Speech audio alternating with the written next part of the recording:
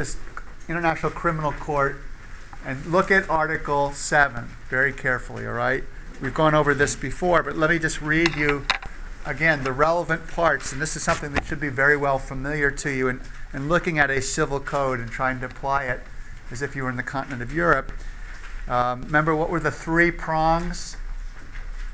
You can tell me the three aspects of using a civil court system in prosecution? Anybody?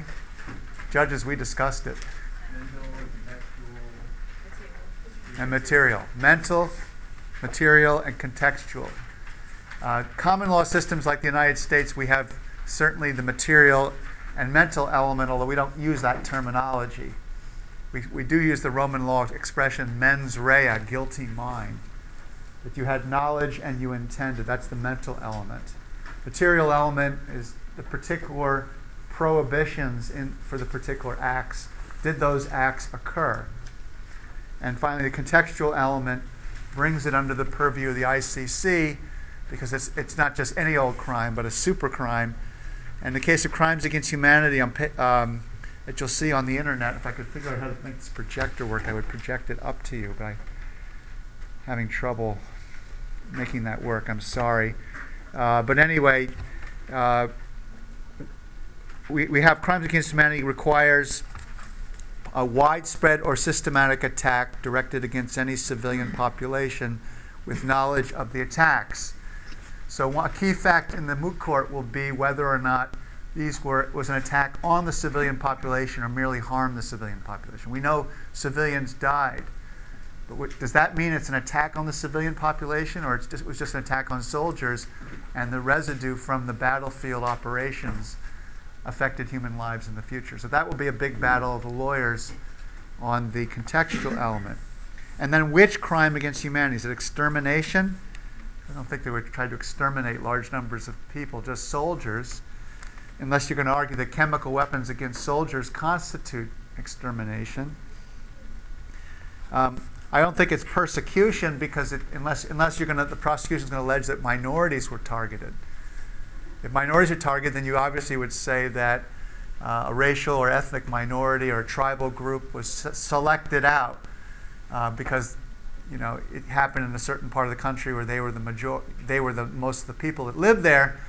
But the defense would say, well, that was just a coincidence that they happened to be in an area where one group predominated, but it wasn't meant to persecute them as such. Now, the crime against humanity that comes closest will be Article 7, Paragraph 1K. Other humane acts of a similar character intentionally causing great suffering or serious injury to body or to mental or physical health. Clearly, we know that there was great suffering, serious injury to body and to mental or physical health. But, according to the law, were these inhumane acts of a similar character intentionally causing? So the mental element will be crucial for this other humane acts provision. Intentionally causing. Intention, remember we talked about how civil law systems have, can anyone remember from a week ago or from the reading? There were sort of 4 categories of intention, only one of which is just pure deliberate intention. One was recklessness and negligence. And recklessness and negligence are not certainly typical of all legal systems. There's present in some and not in others. Some legal systems would say, no, that's a different crime. That's reckless endangerment or negligent endangerment, let's say. But in this particular case, since there's only one crime against humanity of other inhumane acts, we don't have separate categories like we would have in the United States common law. So the legal question for the lawyers would be, is either recklessness or negligence a grounds for intentionally causing great suffering or serious injury? Now, all of you in the class, again, this is new to you, but I want you to get familiar with this. So please do read Article 7 of the International Criminal Court Statute.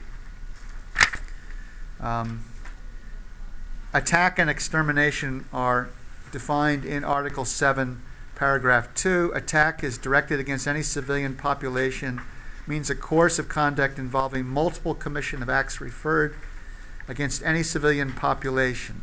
So one thing you might ask yourself, and this is why the law is difficult to apply in concrete situations, is an attack on soldiers that harms the civilian population the same thing as an attack on the civilian population?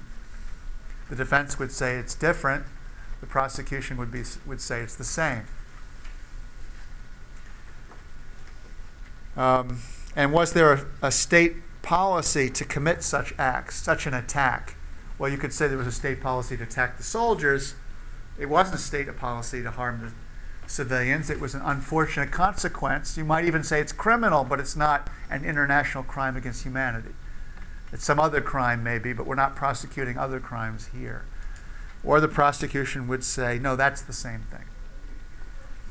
And finally, if you're going to go for extermination, includes the intentional inflictions of conditions of life. So you would argue that if you use chemical weapons, that creates a condition of life where people are going to die in the long run, even though they weren't actually combatants on the battlefield initially when these weapons were used. He said among these conditions of life are deprivation of access to food and medicine calculated to bring about the destruction of part of a population. Well, those two factors are not present unless the prosecution is going to claim that the head of state also, in order to cover up the use of chemical weapons, denied medicine, because that would be an admission that they used these chemical weapons, and the head of state may not want to admit that they used chemical weapons at all, since they tend to be illegal to begin with. Okay, so I don't know if you consider this fun, difficult, easy, but this is the way the law is, and by having this experience you'll find out what it's all about, and you'll see, at least having a better understanding of how the law works in practice by having done it.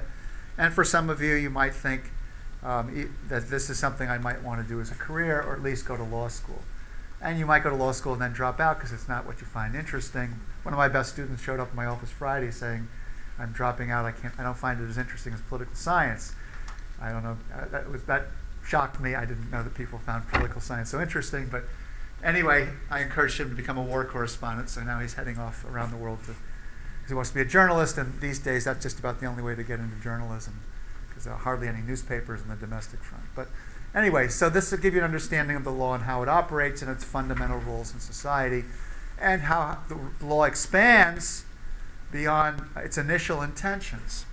And having stated that, then let's turn to the reading in Chapter 2 on comparative legal traditions, because we have a discussion that continues the discussion in Chapter 1 on how the law has expanded beyond the initial codes that were established in Rome, first in the Republic and then in the Empire, rewritten by Justinian, with the civil code being the most important. And throughout most of history, civil law systems, and when I say civil law systems, I mean as opposed to common law systems, the civil code was the heart of the civil law system. But it's not the only part of the system. The civil code concerned three parts in the Roman version of it under Justinian. It was particularly the law of obligations, what we might call contracts, but other obligations, the law of property, and the law of contracts. And the tradition in civil law countries was, until the 20th century, when you had the emergence of the welfare state and a larger bureaucracy, larger in both cases than in the United States has ever developed, some change so that countries that happen to have the civil law system now generally have more than just the civil code as the heart of the legal system. But for the evolution of this civil law system over 2 millennia, two millennia, since the Roman Republic, the code was the civil code was all that really was important. There wasn't a big government, so criminal code wasn't a huge factor. Criminal punishment was done arbitrarily outside formal organizational structures that send vigilantes to beat you up. They didn't want to be regulated They didn't want to give fair trials. That emerged slowly and steadily, so the criminal code developed more elaborately over time. And then when they developed formal courts, and over at least a millennium later, the emergence of civil and criminal procedure became the other parts of major codes of code-based systems. And by way of an aside, if you were to go to law school in the United States, in your first year when you would take core courses, the core courses typically would include property, contracts, torts, which didn't exist in the original Roman Code, and criminal procedure and maybe civil procedure. But certainly criminal procedure, that is the procedure used by courts to take, in cases that could end up as trials. Note that torts in civil law systems, which comes from the word tort in French, T-O-R-T, is a first-year law school class in common law systems. These are torts of negligence, torts of nuisance, wrongful death. These are civil lawsuits in a common law system, that is. These are cases of disputes between private parties where the government is not typically the actor, although you could sue the government for a tort. And you would collect, at least in the common law, damages, that is money, for the harm that you suffered from an accident in a car wreck or malpractice by a doctor or a lawyer. Tort of nuisance it would have to be a pretty big nuisance. There might be criminal nuisance where the police will come in and get you to stop playing your stereo at 5 a.m. in the middle of a dorm. If you didn't stop it, they'd probably just throw you out of the dorm first. But you could technically sue the person if you caused you brain damage or you proved that you got lower grades because you couldn't sleep or what have you. The torts, did not exist in Roman times. It just didn't exist. So this is an area in civil law systems that judges have actually either made law or have been encouraged to interpret more broadly because there was no code in the civil code on dealing with harms caused by one person against another, one company against another party, or even the government against another party. So now we're going to move to chapter 2, which is, let me just say a couple more words about the code from chapter 1, which is that we have three basic divisions between the civil code traditions and many, many hybrids around the world. But since the Nordic countries in Scandinavia, Finland, Sweden, Norway, developed codes of their own not based on Roman law, that's said to be one smaller branch because relatively few countries and very few countries around the world have adopted the Nordic approach used in Denmark and so forth. And the two main branches are the French and the German that we talked about last time, with the big difference is that the French is written very simply and the German is much more elaborate, seeks to make broad generalizations, foresees as many circumstances as possible in the code, and was written at the end of the 19th century, almost 100 years later, and therefore industrialization had proceeded to a much greater extent. So the law was being written for modern industrial life as opposed to an agricultural society that mostly existed at the time of Napoleon when the French code was written in the early 19th century. Second, you have dispersion of these models in the former colonies, but in most of the colonies of Asia and Africa, and to some extent the Caribbean, you have local customs which receive these models from the colonizing power, and the law gets merged between local customs and local customary law with the national law. So Spanish and French colonies received the code of Spain and Portugal, and France, for example. At the time of colonization, if they became independent at a much later period of time, the French code might have been amended by statute, although generally German codes amended much more than French. And Germany didn't have so many colonies, and what few colonies they had were taken away by the Versailles Treaty. But the point is that there is this intermeshing of the code from the colonizing power with local customs. And then you have a lot of convergence and mutual influence going around the world in two directions. First, you have, in the case of Europe, the European Union creating a suprastructure with the European Court of Justice being the highest court of the now 27 member states of the European Union, and its law is the supreme law for all matters that the European law governs. And then this in turn, because of certain similarities that are required in the areas of law that the European Union governs, and they don't govern everything, but they do govern things like customs, free trade, to some extent human rights. Then the domestic laws of countries will have to change to be consistent with the laws of the European Union Court of Justice.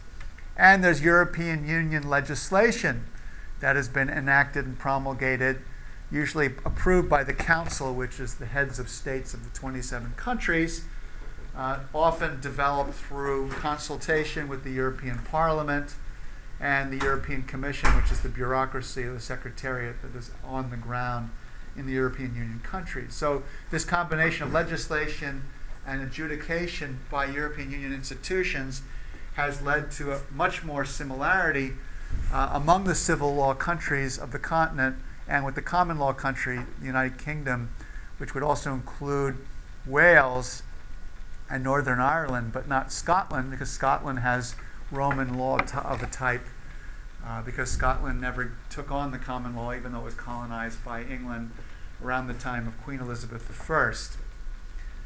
And the other factor that should be stated is that there is enormous variation among the civil law countries. Obviously, the Nordic countries, to some extent, the socialist countries, up to the end of communism, developed unique codes of their own dealing with socialism, not all of which have been gotten rid of. And then the Nordic countries are different.